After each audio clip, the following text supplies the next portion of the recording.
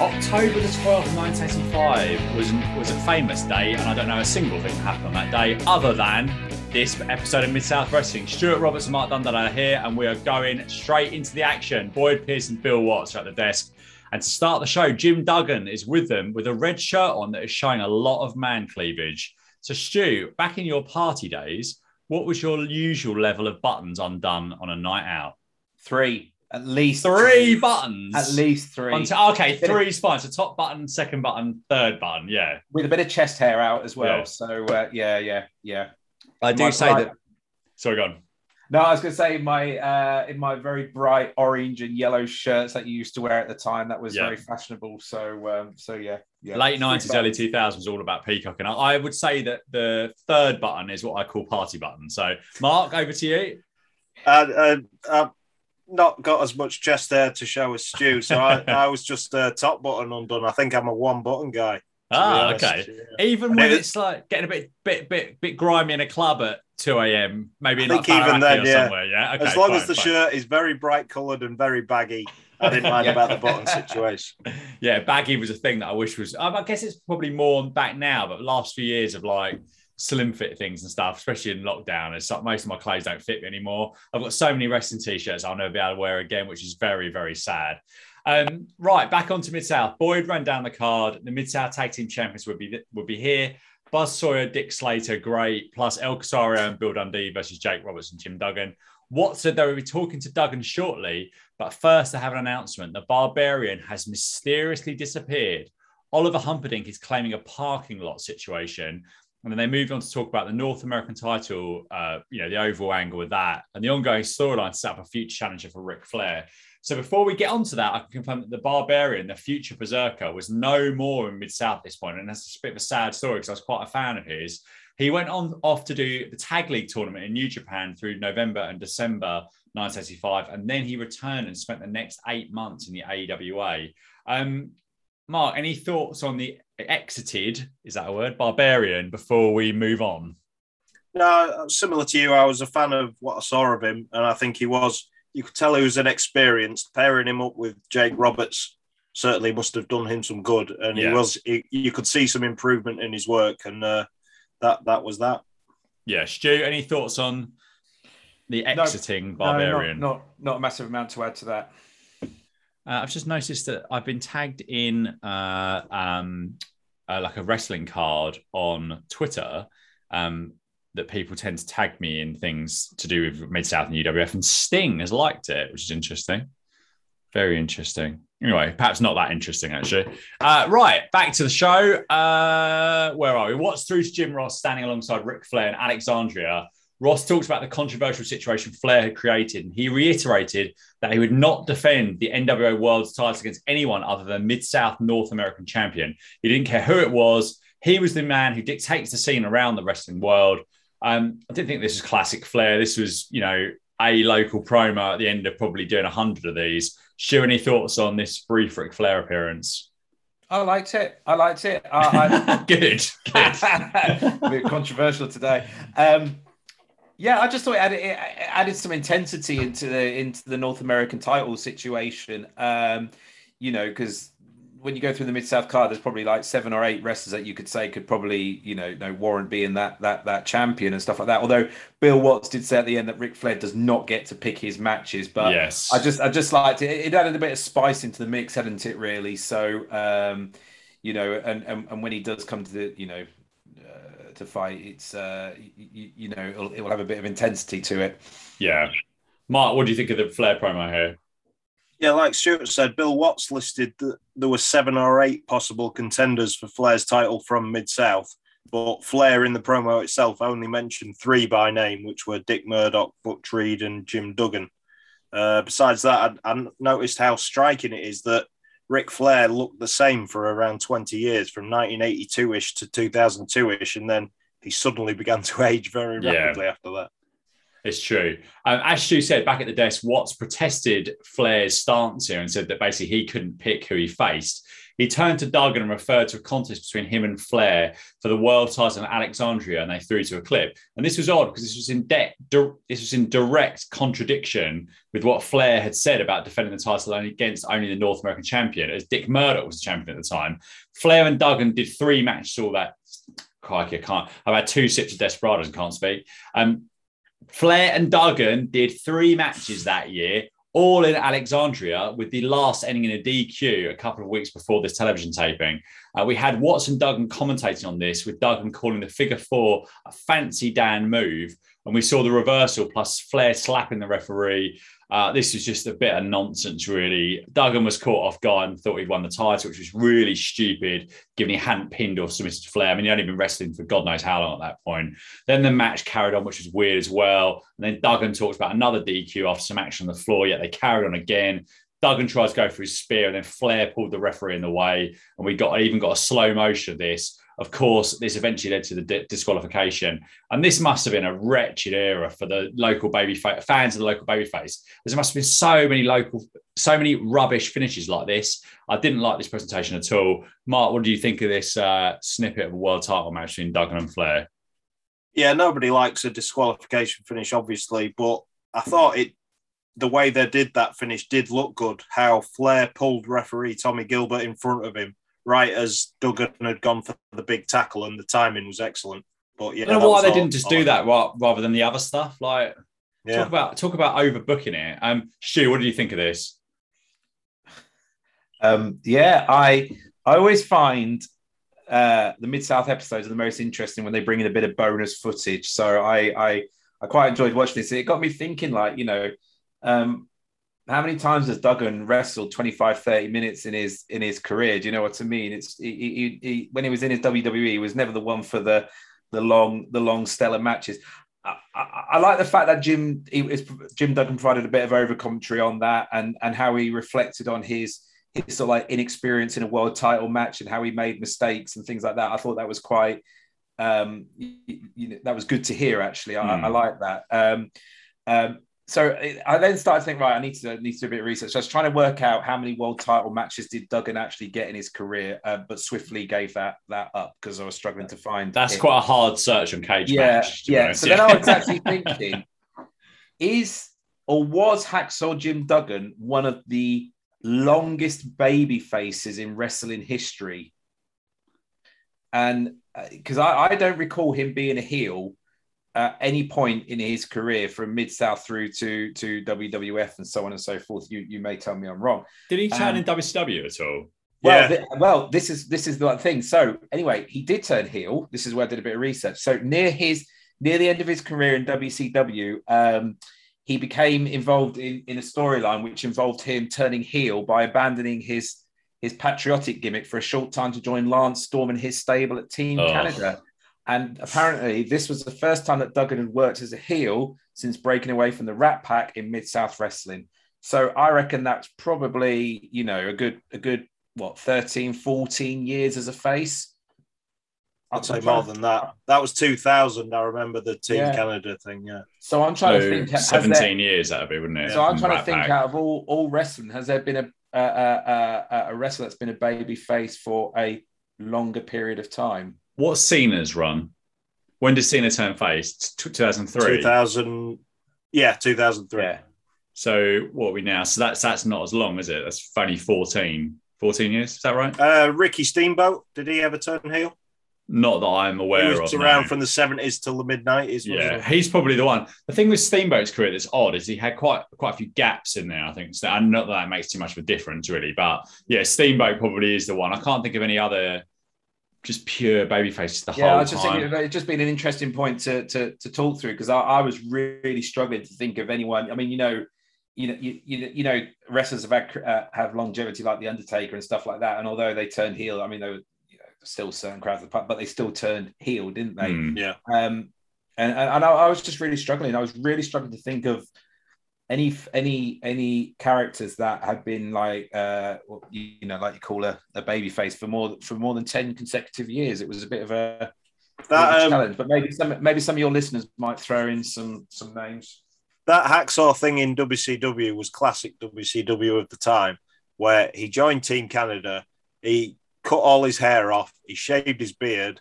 And then they went on TV in a Team Canada tracksuit. And it was a case of, all right, what next? And they had nothing. That was it. Yeah. So. I've just thought of one. Jushin Thunder Liger. I don't think ever turned heel. And he was around from, I'll get this wrong. He probably 87, 88 and retired 2020.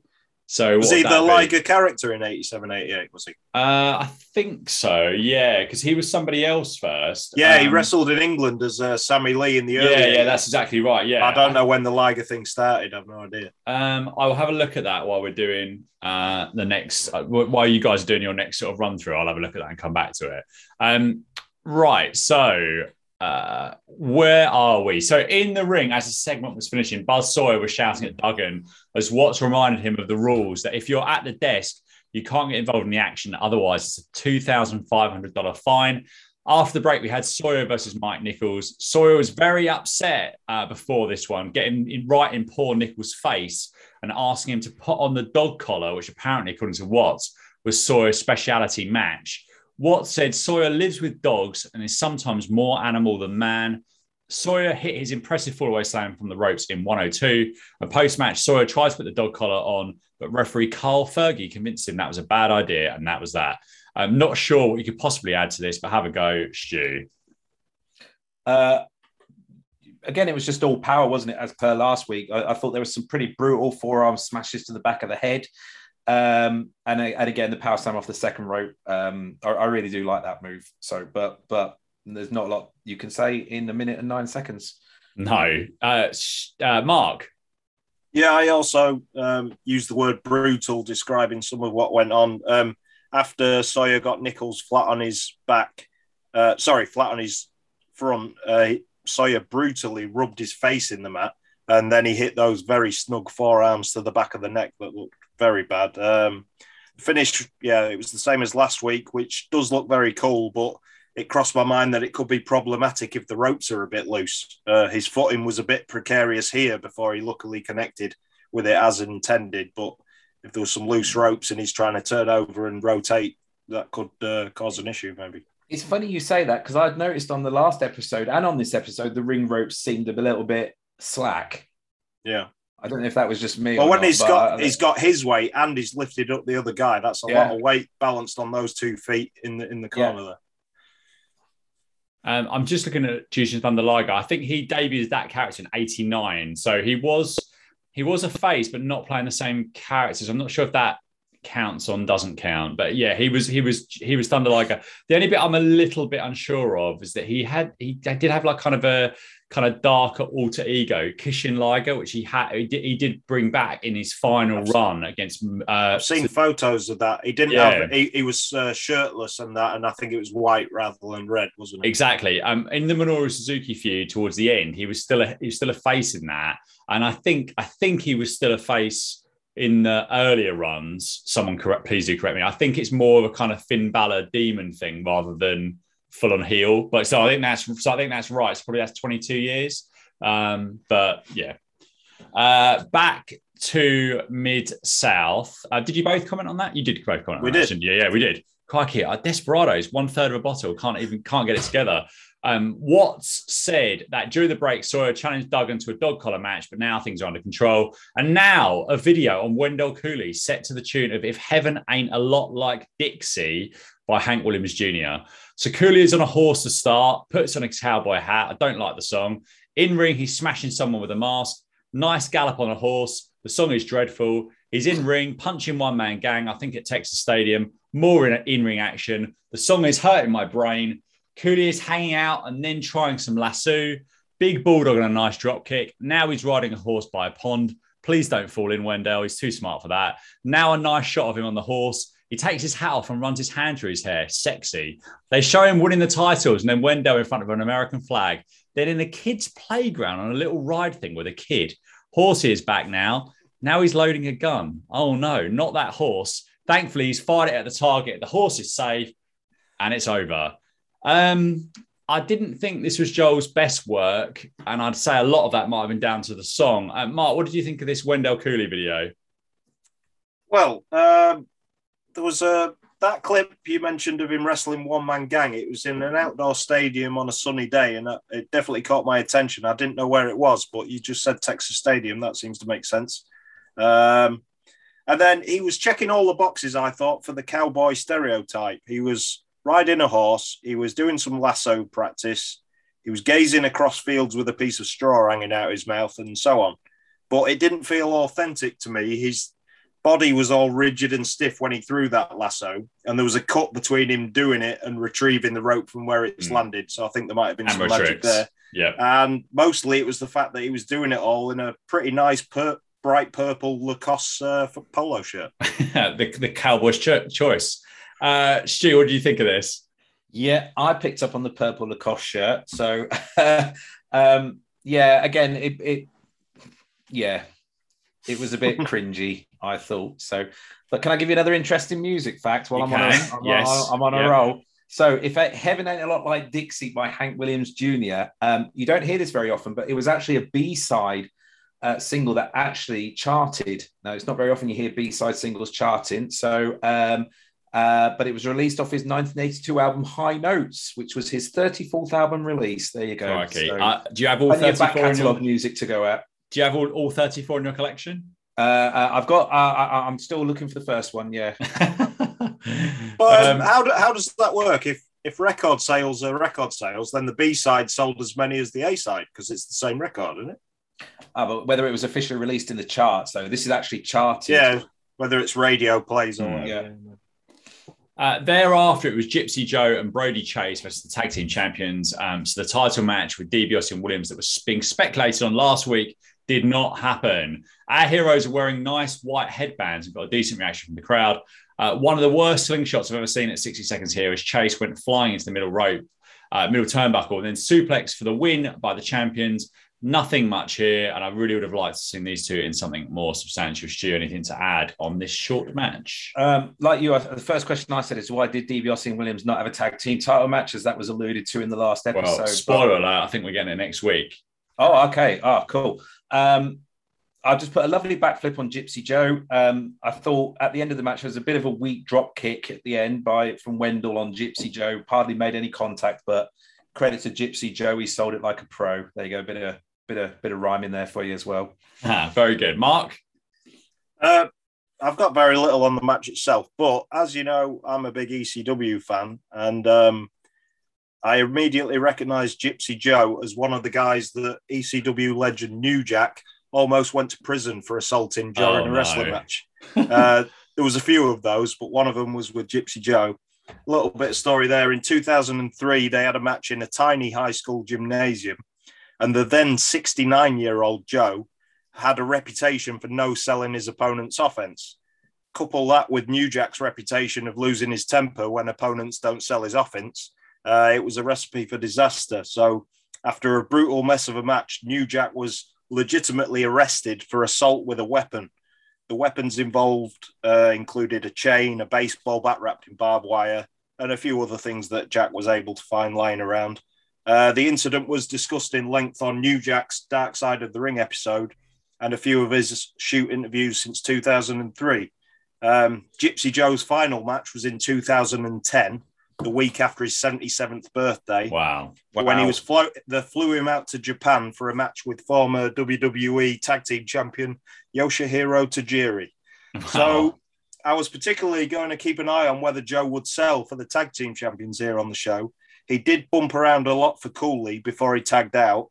And his partner Chase, who I found on my research was a rookie here, he looked pretty uneasy running the ropes, I thought. But yeah, the match ended with that German suplex, which always looks great.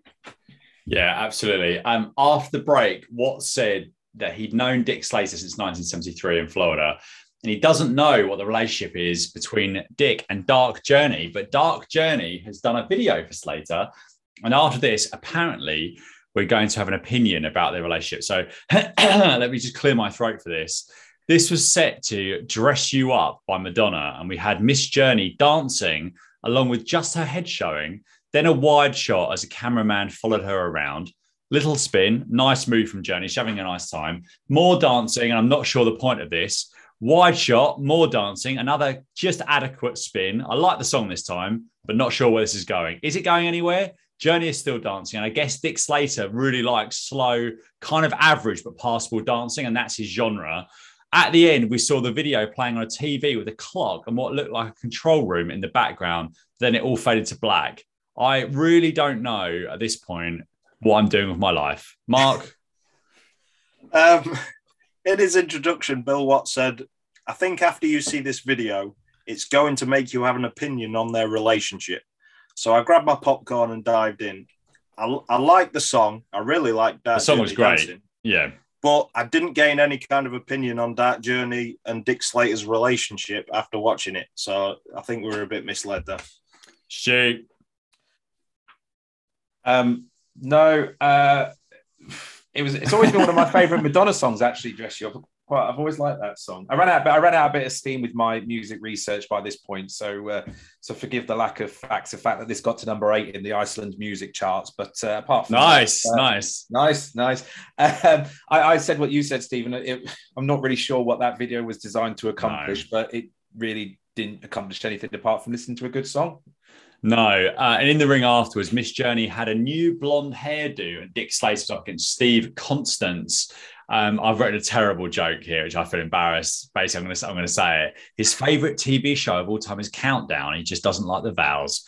Constance's arm went down 3 times. Seriously?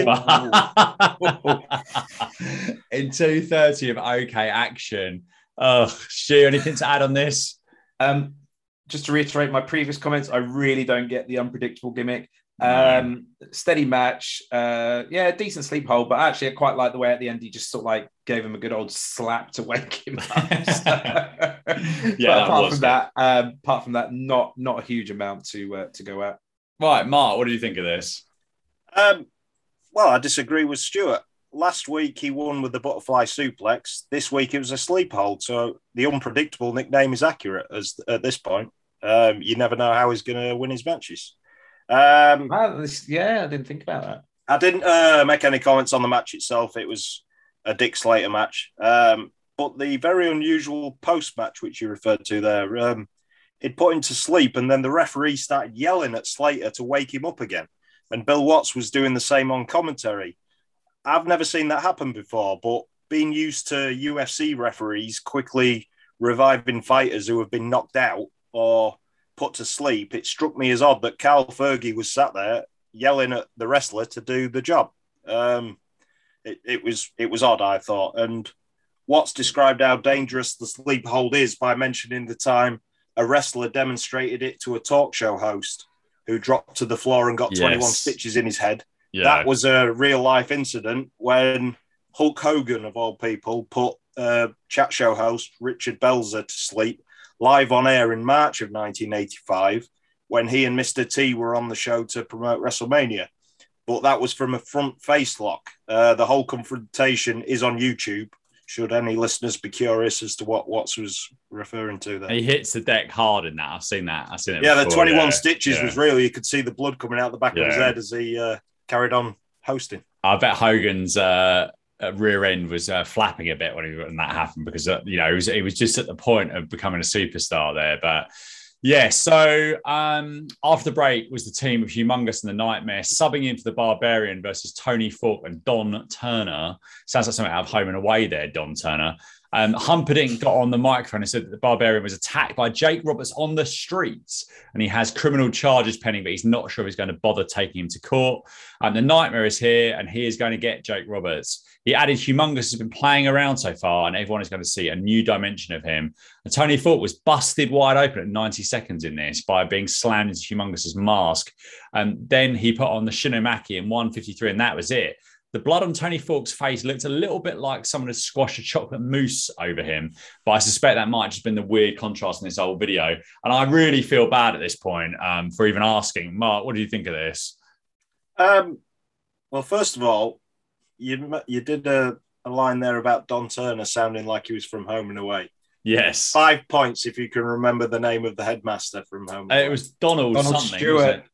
No. Donald Stewart. You're thinking of Alf Stewart. Alf Stewart. Donald Fisher. Yeah, Correct. wow. Stu's got it. Yeah. Very good. Yeah, And do you know who was playing? And for an extra 5 points, I could tell you the actor that played him as well. Should know that. I don't know. Norman Coburn. He married Yeah, that Marilyn sounds in the show, didn't he? Did he Yeah. marry? Yeah. Yeah. Okay. And she married Matthew Letitia in real life. And Is I that think Marilyn she was. Is that Marilyn that appeared in Emmerdale? Yeah. I think she was with Shane Warne as well for a time, wasn't she? I think. Possibly, I don't know. Yeah. Right. What were we talking about? Wrestling. Wrestler, yeah. Making a referee look inept and stupid, as you know, Steve, is one of my biggest pet peeves in wrestling. And often when there is an example of that, as happened here, there is an obvious alternative that could have been done to avoid it. So in this match, Humperdinck climbed up on the apron and loaded something into Humongous's mask while the referee stood and watched him do it. I just thought to myself, why didn't Humongous climb down so they could do it away from the referee's line of vision, or have the Nightmare distract the referee in the opposite corner while Humperdinck jumped up and loaded the mask? It was silly. But Falk, Mr. Colombo got good colour though, which made for a good visual as Humongous finished him off with a press slam, which I always enjoy seeing. And then I called it a Cobra Clutch, but you called it the Japanese name, which is more impressive. Stu, any thoughts on this one?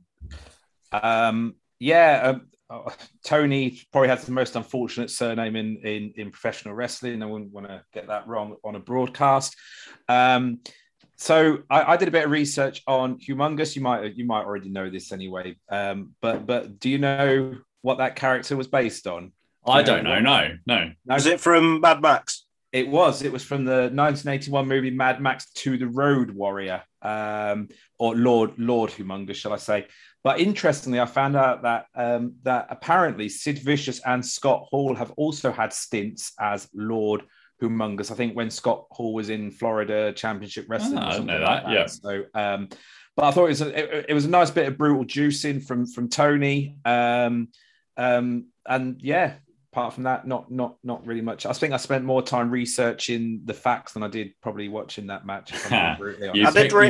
I did read somewhere once that Mad Max birthed more characters used in wrestling than any other movie in history, because you obviously had both of the Road Warriors, you had Lord Humongous, and there's lots more that I can't think of off the top of my head, but I think characters like Luna Vachon were based on characters from the film. I've never seen it myself, so I don't know. I was just about to say that I've never seen a Mad Max film, but wasn't Tina Turner in a Mad? Didn't they do Beyond the Thunderdome? Thunderdome, yeah. We don't need another hero. That was it. Beyond while we're on the we digress. So is that where the WWE got the name Thunderdome from then? I'm guessing it was. Crikey. Very current. Very cutting edge. Yeah, very current. Next up, Ted DiBiase versus Nick Patrick. Yeah, so that Nick Patrick, who was wearing a sparkly black and blue ring jacket. Did either of you have any idea that this guy was a wrestler before he became a referee? I put blew my mind. Yeah. I never knew it. Absolutely blew my mind. And thought he was pretty decent, actually, as well, to be fair. Yeah. I don't know how I knew it before. I seem to remember when he was a referee in WCW, because he actually had a match on pay-per-view against Chris Jericho. And I think it was referred to he had wrestled in the past before becoming a referee. Okay. But it became, it was quite a bit in the news quite recently. His father, the assassin Jody Hamilton, passed away recently. And there was a bit of talk there about his son following him into the business. So my rhetorical question to that is why was his match against Earl Hebner so crap? Good point. Well, probably because Earl Hebner was in it, I imagine. Nick Patrick wrestled pretty regularly through the years before this in Continental and Mid-Atlantic, but a knee injury in December 85 cut his career short at 27. Unsurprisingly, this is the best wrestling on the show so far due to DiBiase. I thought Patrick was pretty solid, as well as Mark said. At the 4:26 mark, unfortunately, of all people, Bob Sweetan attacked Williams on the outside and then punched DiBiase in front of the ref. And this eventually, after time stood still, led to the DQ in 4:45. And I really hope to never have to see this bloke again. I think I'm hoping that's it for him. They cut DiBiase after he grabbed the mic and the show went to break. Stu, what did you think of this match? Yeah, I do you know what? I quite like this match because I was just, my mind was blown, literally. I thought Patrick did some lovely scoop slams. Again, we've used the word before, but brutal turnbuckle shots and forearm smashes from DiBiase. The thing I like about DiBiase is that, and it's a bit like Jake the Snake as well, he always lets his opponents get some shots in. Do you know what I mean? They're never squash matches, are they? They're not like over in a minute. So, I thought a lovely back suplex from DiBiase. I love the way he pulled him up instead of pinning him. But obviously, then they went on to say, well, he could regret that. And then obviously Patrick made a little bit of a comeback there, getting out the figure four, and then, like you say, the running and stuff like that. But actually, with the running, I would say that Bobby he did some really aggressive punches to DiBiase and Williams. I thought that was quite good actually. So I think actually probably the best match on the card, I think, so far. Yeah, definitely. Mark, what do you think of this? Yeah, Ted DiBiase, and I say this every time I'm on the podcast, he's my favourite wrestler in Mid-South. There wasn't much, a lot to it, I didn't think, but he was constantly screaming at the crowd throughout the match, and that kept them at a high tempo of crowd reaction.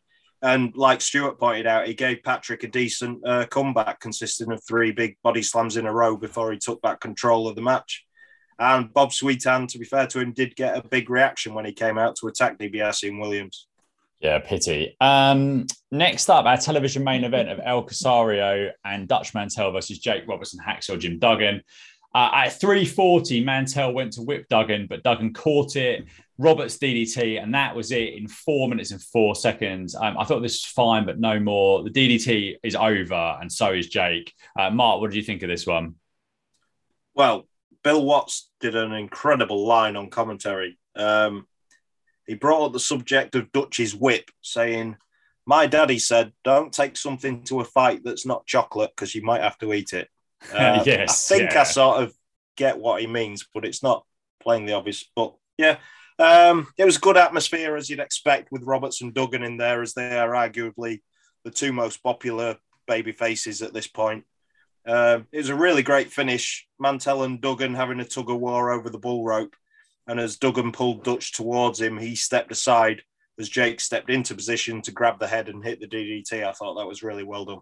Yeah, indeed. Stu, what do you think of this one? I just put this is when I first clocked when I saw El Casario, and I thought, I recognize that sort of like stance and that frame and stuff like that, and that's when I twigged then the Savio Vega link and stuff like that. But I just saw great power from Hacksaw Jim Duggan slamming El Casario. And again, I've used the word again, a brutal DDT from Jake the Snake. So and that was it really. And that is it. That's the end of the October 12th, 1995 episode. Again, I don't think this is a particularly inspiring show, and we are back in the doldrums a little bit at the moment after some good stuff a few weeks ago, to be fair. Final thoughts on this week's show, Mark? Well, I know WWE snapped up a lot of talent in the years that followed this from a lot of different territories in the mid to late 1980s, but I doubt I suspect there weren't this many folks that went from Mid-South that ended up later on in WWE. I doubt there were that many in World Class or Continental in 1985 that made it all the way to the top of the industry. In this show alone, we saw Bill Watts, who went in the Hall of Fame and worked backstage. We saw Jim Ross, Jim Duggan, Ric Flair, Oliver Humperdinck, Ted DiBiase, Steve Williams, Nick Patrick, Jake Roberts, El Casario, Dutch Mantel, all in years that followed, went to WWE and were quite successful there. And then besides that, the music videos for Wendell, Cooley and Dark Journey I thought they were put together to a high standard as usual, but they didn't tell us much about those individuals, despite Bill Watts claiming that's exactly what they would do. Yeah, indeed. Stu, final thoughts? Definite improvement on last week's episode. I really enjoyed the Hacksaw Jim Duggan, Ric Flair footage. Again, like Mark, the video packages, I'm not really sure what they actually achieved. But again, just another shout out for Madonna's Dress You Up. I enjoyed the Ted DiBiase and Nick Patrick match purely and simply because it was just a complete surprise. So I'm probably bordering on a 6 out of 10 for this episode. Actually, I think it was a significant improvement from last week's. Oh wow, 6 out of 10. That's quite something, Stu. That is quite something. So that is it for this week on Mid-South Moments. We'll be back next week with the October 19th 975 episode of Mid-South Wrestling, where we're going to be doing a watch along. So until then, thank you very much for listening, and we shall speak to you all again very, very soon. Hello, everybody. I am Ricky Morton of the Rock and Roll Express. And if you would like to purchase some merchandise from world's #1 Mid-South Wrestling podcast, check it out. All the products. That's on redbubble.com. People, Mid-South Moments. They have everything from t-shirts, phone cases, mugs. Remember now, redbubble.com. People, Mid-South Moments. Thanks very much, Ricky. And that link again is redbubble.com/people/Mid-South Moments.